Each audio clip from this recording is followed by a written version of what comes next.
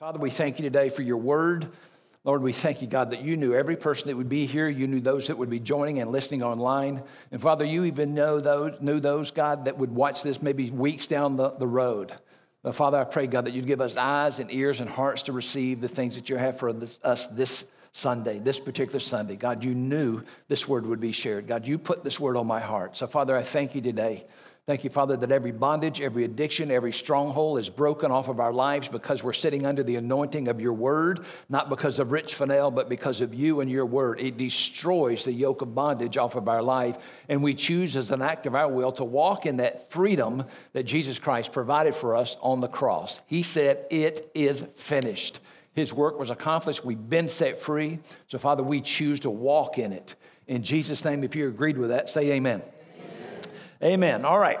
I'm going to start a new series today, and it'll go for a couple of weeks, maybe 3 weeks, maybe 6 weeks, maybe 8. I'll just go to the burden leaves my heart. I'm a burden preacher. I've got a burden to speak on this today. And I'm going to call this Don't Shoot the Whale. Don't shoot the whale. This is an allegory of adversity. An allegory of adversity. And I want us to look at a little book in the Old Testament. It's a little 4-chapter book. You probably heard the story if you were raised in church and especially in Sunday school. You know, I was raised in a Baptist church, and Baptist churches got good Sunday schools. And so I remember learning all these little stories in the Baptist church. But this is the story about Jonah. And how many of you figured out when I said don't shoot the whale, you had kind of an idea? I bet he's going to talk something about Jonah. How many of you figured that out? You guys see, that's why I love to teach theologians. You guys are so good. So what I want to do today, though, really my goal and my purpose today is I want to challenge your thinking. I'm going to challenge your thinking. Don't get mad at me. If you disagree with me, that's okay. We can disagree. You have the freedom to be wrong. I just want you to know that. I won't be mad at you. No, you don't have the freedom to be wrong. We do. I have the freedom to be wrong, too. But I wanted to challenge your thinking in some things. So I'm going to do a little bit of reading here on in Jonah chapter 1. I'm going to read the first 17 verses. This will be the longest passage that I'll read today. Just listen to this. The Lord gave this message to Jonah, the son of Amittai. Get up and go to the great city of Nineveh. Announce my judgment against it, because I've seen how wicked its people are. But Jonah got up and went in the opposite direction to get away from the Lord. He went in the opposite. That's pretty bold for a prophet of the Lord to walk away. He didn't just go to the next day. He was heading 2,500 miles away. Tarshish is where he was going. He went down to the port of Joppa, where he found a ship leaving for Tarshish. He bought a ticket and went aboard, hoping to escape from the Lord by sailing to Tarshish. Now, if he was any kind of a prophet, which I believe that he was, he knew he can't run from God. Hello, he can't run. He can't get away from God, because guess what? God's in Tarshish. God's in Joppa. God's in Nineveh. God's everywhere. So again, and I think he knew that. So really what he was running from 2,500 miles away was from what God told him to do. He was running away from the call of God there on his life. He went down to the city. Where did I go? He went down to the Joppa. He found a ship that was going to Tarshish. Okay, he bought a ticket, got on board. He escaped from the Lord by sailing to Tarshish. Verse 4. But the Lord hurled a powerful wind over the sea, causing a violent storm that threatened to break the ship apart. Fearing for their lives, the desperate sailors shouted to their gods for help and threw cargo overboard to lighten the ship. But all the time, Jonah was sound asleep down in the hold.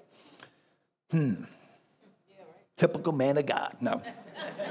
So the captain went down after him. How can you sleep at a time like this? He shouted. Get up and pray to your God. Maybe he will pay attention to us and spare our lives. Then the crew cast lots to see which of them had offended the gods and caused the terrible storm. When they did this, the lots identified Jonah as the culprit. Interesting.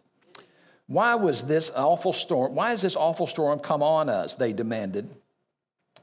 Who are you, and what line of work are you in, and what country are you from? They asked him all these questions. And what's your nationality? And Jonah answered, I am a Hebrew. I worship the Lord God of heaven, who made the sea and the land. The sailors were terrified when they heard this, for he'd already told them that he was running away from the Lord. Oh, why did you do this? They groaned. And since the storm was getting worse all the time, they asked him, what should we do to stop the storm? Here's what Jonah said, throw me into the sea. and it'll become calm again. I know that this terrible storm is my fault. So instead, the sailors rowed even harder to get the ship to the land. And that's pretty nice of those guys. You know, they could have said, yeah, but no, you're a good guy. We'll just row harder. We'll try to get there. But they couldn't get there. But the storm of the sea was too violent for them, and they couldn't make it. And then they cried out to the Lord. They cried out to the Lord, Jonah's God. "O Lord," they pleaded, "don't make us die for this man's sins, and don't hold us responsible for his death. O Lord, you have sent this storm upon him for your own good reasons." I like that. That's just plain talk. Then the sailors picked up Jonah, threw him into the roaring sea, and the storm stopped immediately. Now watch this. I love this. The sailors were awestruck by the Lord's great power, and they offered him a sacrifice and vowed to serve him. That's awesome, isn't it? Now, verse 17 says, "Now the Lord had arranged a great fish," or a whale, "a great fish, and swallowed Jonah. And Jonah was inside the fish for 3 days and 3 nights." Now, what I want us to do, I want us to look at this great fish that's mentioned here in verse 17, and I want us to see it as an allegory of adversity. An allegory of adversity. An allegory is simply a metaphor, an illustration, a symbol. And adversity is a hardship, a difficulty, a danger, a misfortune. How many of you have ever experienced a difficulty in your life? Those of you that don't have your hand raised, you are lying right now.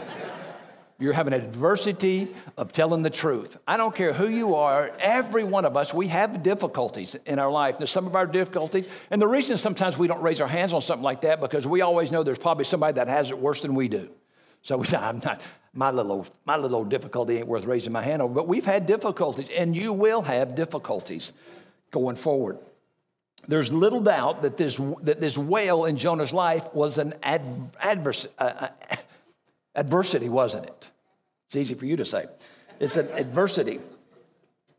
It was an adversity. It was an adversity in his life. It was a trouble in his life. It was a difficulty. It was a misfortune.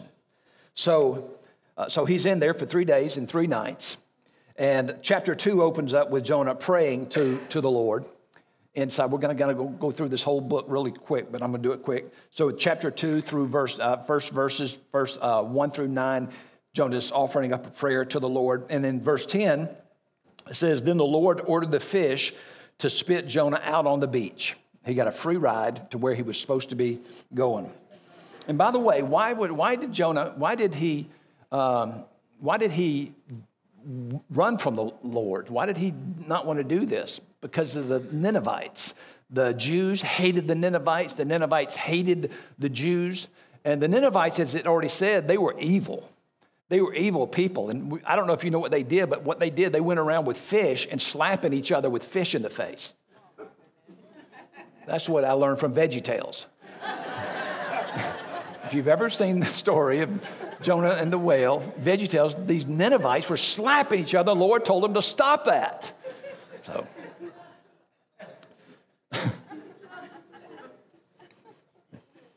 So again, that's the reason that he was running from them.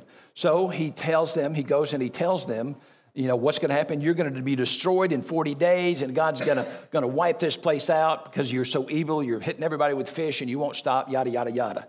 And then chapter 3, the king of Nineveh calls for a fast of repentance.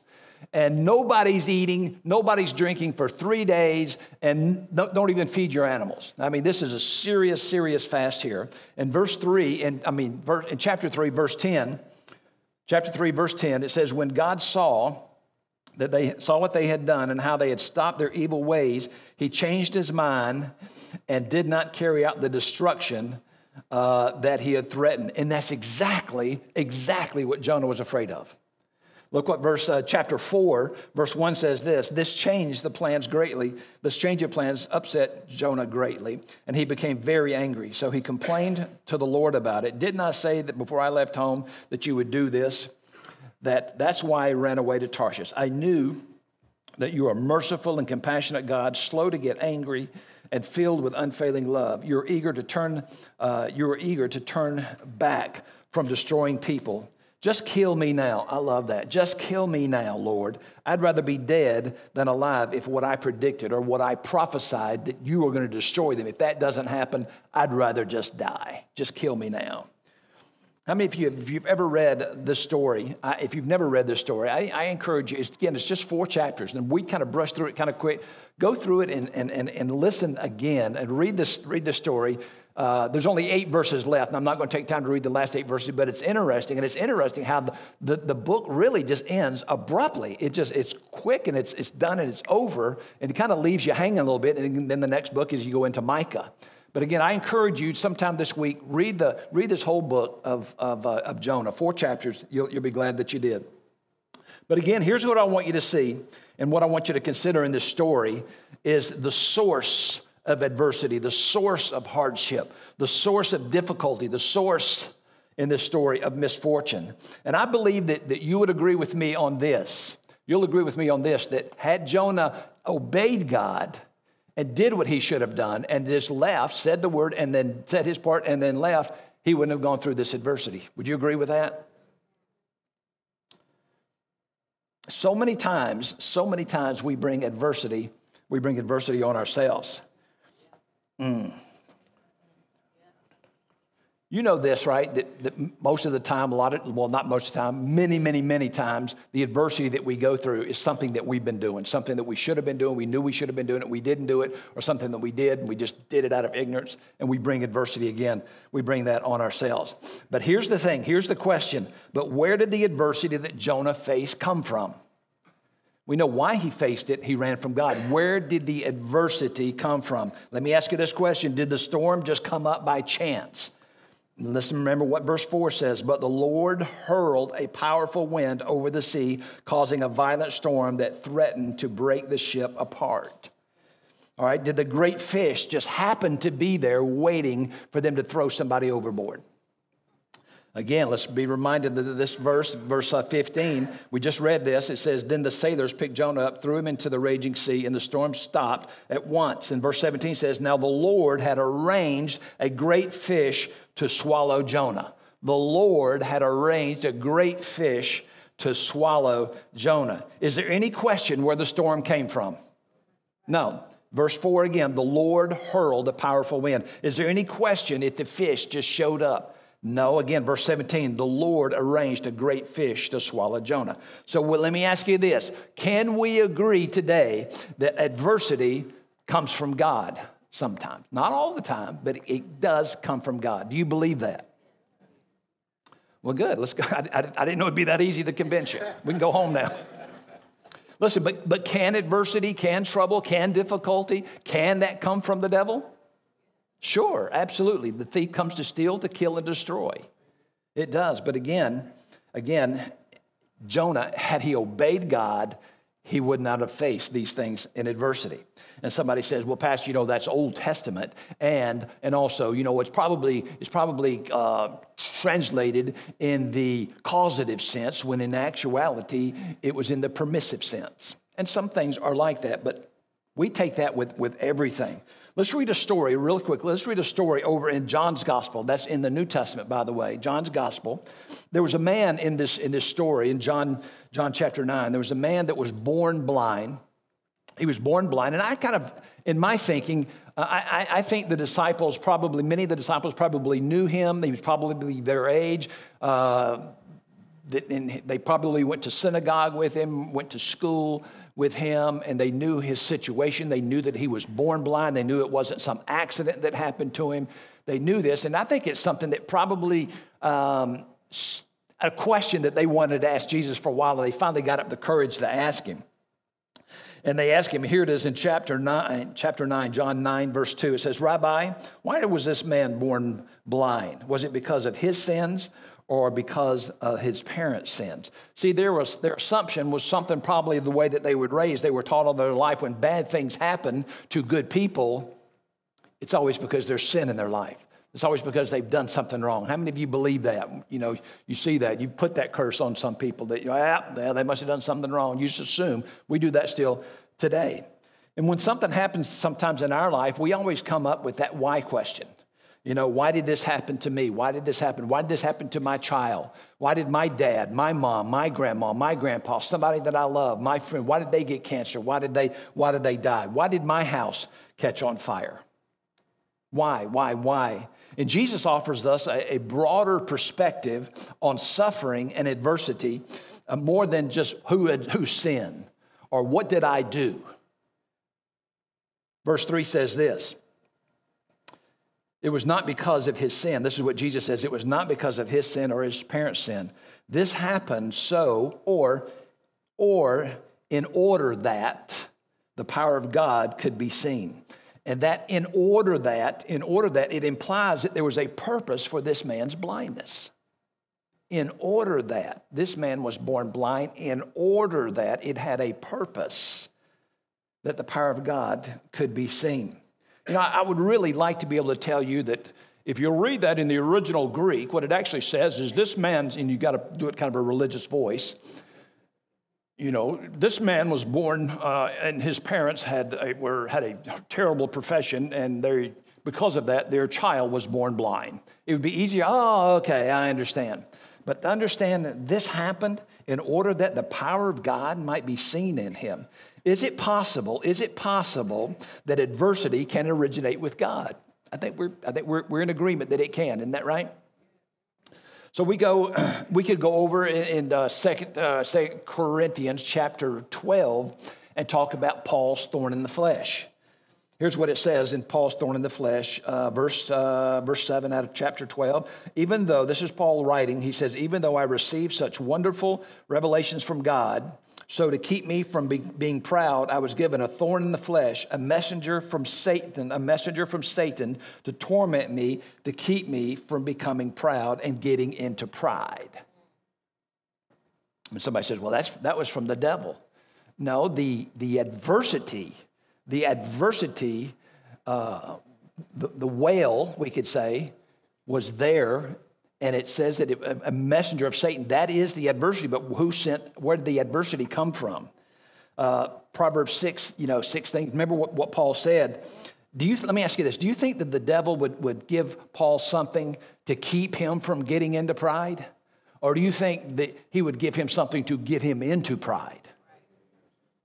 And this is what it said. This messenger of Satan was given to keep me from getting into pride. And pride is something that we know the Bible says that God hates. Proverbs 6:16, yea, 6 things that the Lord hate, yea, 7 are an abomination. And the very first one it mentions is a proud look, haughty eyes. God hates pride. That was the fall of Lucifer. I will rise my throne above the stars of God. I will become like the Most High. There's 5 I that Satan said in his Pride. Pride. God hates pride. So again, don't misunderstand what I'm saying. I believe that there's a lot of adversities, a lot of difficulties and things like this that we open the door for. Our adversity sometimes can be of our own making, but sometimes it comes from God, and its purpose is always for our betterment. It's always for our betterment, and it's always to bring glory to God. Always. Let's look at one other story of adversity. And again, I encourage you as we read this story to and I do this a lot, try to get into the story a little bit and understand it from the characters in the story.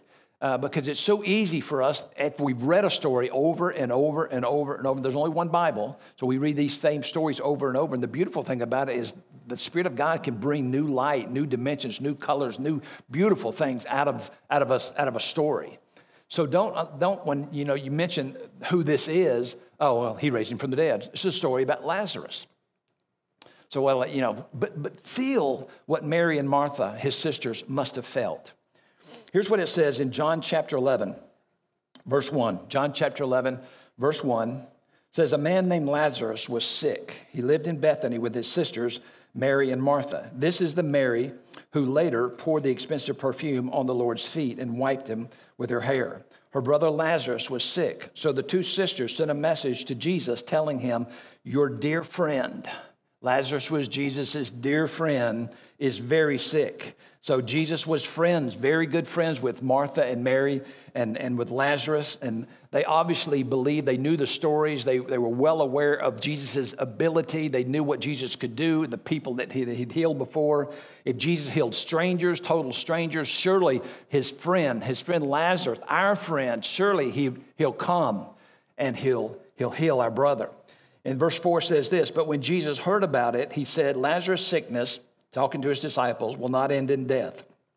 No, it happened for the glory of God, so that the Son of God will receive glory from this. So although Jesus loved Martha and Mary and Lazarus, he stayed where he was for two more days. So again, clearly, it's very clear that Jesus loved this family. He loved Mary and Martha, and he loved Lazarus, but he made no effort. He made no motion to go and to relieve his suffering. How many of you have ever been going through something in your life and you're praying to God to relieve that problem, relieve that adversity, that difficulty in your life, and it doesn't seem like God's doing anything about it? You ever experienced that?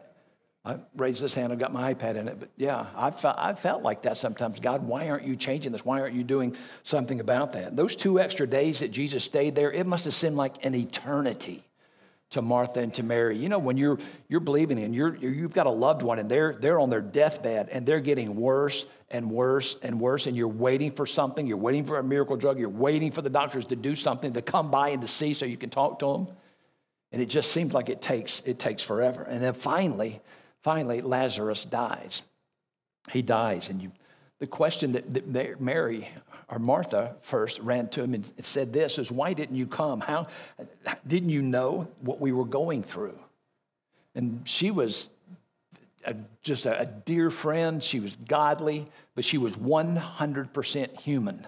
And she wanted to know, where were you? Why didn't you come when we called you? And Jesus knew exactly, before he got there, he knew exactly, during those 2 days, he knew exactly what was going on. He knew when Lazarus died. It says in verse 11, it says, then he said, our dear friend Lazarus has fallen asleep, but now I will go and wake him. When you think about maybe some of the other people that Jesus encountered throughout the Gospels, for example, in Luke chapter 7, the centurion servant. The centurion was a friend of the Jews. They loved him, and he loved them, and he helped them build their temple, and gave them money. And when his servant that he cared about got sick, he sent some of the Jews, can you go? When he says, when he heard about Jesus, he sent some, can you ask Jesus to come and heal my servant? And they left to go bring Jesus back. And I imagine that he must have heard more and other stories about how Jesus touched them and Jesus just spoke the word. And when Jesus got there, he sent somebody at the end, maybe at the end of the road, end of his driveway, says, don't tell Jesus, tell him, don't come in my house. I'm a man under authority too. And I have servants under me. Tell this one to go and he goes, and this one to come. And he says, I'm not worthy for him to come. Just speak the word and my servant will be healed. Couldn't Jesus have just spoke the word? You know, Martha, maybe she didn't think to ask Jesus just to speak the word. She wanted him, and I think she probably assumed, and rightly so, because he loved Lazarus so much, that he definitely would want to be there during that time. And to make matters worse, verse 14, Jesus said this, so he told them, talking about the disciples, he told them plainly, Lazarus is dead, and for your sakes, I'm glad I wasn't there. For now, you will really believe. Come, let's go see him. Now get this. 2 of Jesus' best friends, Martha and Mary, they're going through this emotional wringer. Lazarus has died, and Jesus says, I'm glad that I wasn't there. Now listen, if you can get a hold of this, this will give you some, I believe, some great insight into the mind, into the heart of God. Listen to this. Jesus had a goal in all of this. He had a goal in all of this, a goal that was so important that it was worth the agony that Mary and Martha went through. It was a goal that was so important that it was more important than Lazarus living. It was important enough to allow him to die. And then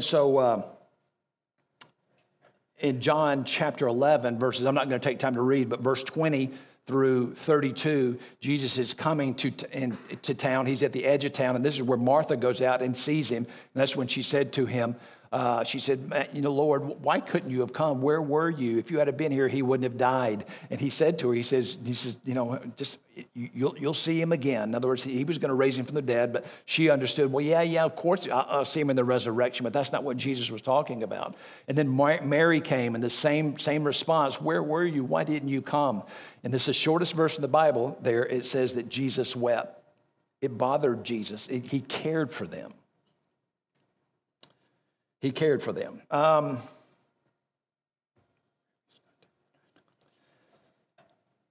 Whatever Jesus was trying to accomplish, whatever he was trying to accomplish, it was worth sacrificing the emotions of people that he cared about and that he loved. It was more important than that. It also tells us that when we suffer, it bothers him. Or let me say this, he cares about that. He cares about that. The Bible says in Hebrews chapter 4, verse 15 says that we have a high priest. We do not have a high priest who is unable to sympathize with our weaknesses. So the two things, here's the two things. Two things are always true. Number one is this, he's always sensitive to our feelings. The Lord he was sensitive to Mary's feelings. He was sensitive. Again, he wept. He was upset by that. Same thing with us. He cares in that verse again that I just read. The high priest who is able to sympathize with our weaknesses. And then the second one is this, whatever he's in the process of accomplishing through our suffering, whatever he is in the process of accomplishing through our suffering will always be for our best interest. Always be for our best interest. From the very beginning, Jesus had two specific purposes in mind. He had two specific purposes in mind. And one of them wasn't that Lazarus would die. The other one his purpose wasn't that Mary and Martha would go through this difficult thing.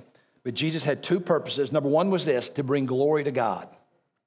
To bring glory to God. In verse 4 it says this, and it happened for the glory of God so that the Son of God will receive glory from this. To bring glory to God is number one. Number two is this, that people might put their trust in him as the Messiah. That people might put their trust in him as the Messiah, and that's exactly what happened in this story with Lazarus. Verse 45, later in chapter 11, it says, many of the people who were with Mary believed in Jesus when they saw this happen. So again, this series title is Don't Shoot the Whale. Don't shoot the whale. And again, the whale is an allegory of adversity. What if the men aboard that ship, when they threw Lazarus in and all of a sudden they saw this giant fish, this whale come up and swallow him, what if they had harpoons there? I don't know that they did or not, but if they had harpoons and they shot those things into them or threw those and they killed the whale. You know what they would have done? They would have just killed the vehicle that God was using to get him back in line, to get him back to doing the will of God. And sometimes when we shoot the whale, when we shoot the adversity, when we reject the adversity, when we get bitter because of the adversity, oftentimes we're shooting the whale. The very thing that God is using to turn us around. So just like Jonah ended abruptly, I'm going to end. Boom, I'm done. But we're going to carry on this next week. We want to talk about how do we respond to adversity? What are ways that we can handle it? It's because it's going to come. It's going to come. So we'll see that next week, starting again next week. Father, we bless you today. Thank you, God. Thank you for opening our eyes today, Father, to this thing of adversity, of difficulties and troubles. And Father, even though we know that oftentimes we bring things on ourselves, that God, you do send adversity. You do send trouble sometimes, God. You do open up doors of trouble, God, that we, God, could turn to you, that people would see how we handle adversity. And Father, that ultimately that you would receive glory from it. We bless you. We honor you today. In Jesus' name we pray. Amen.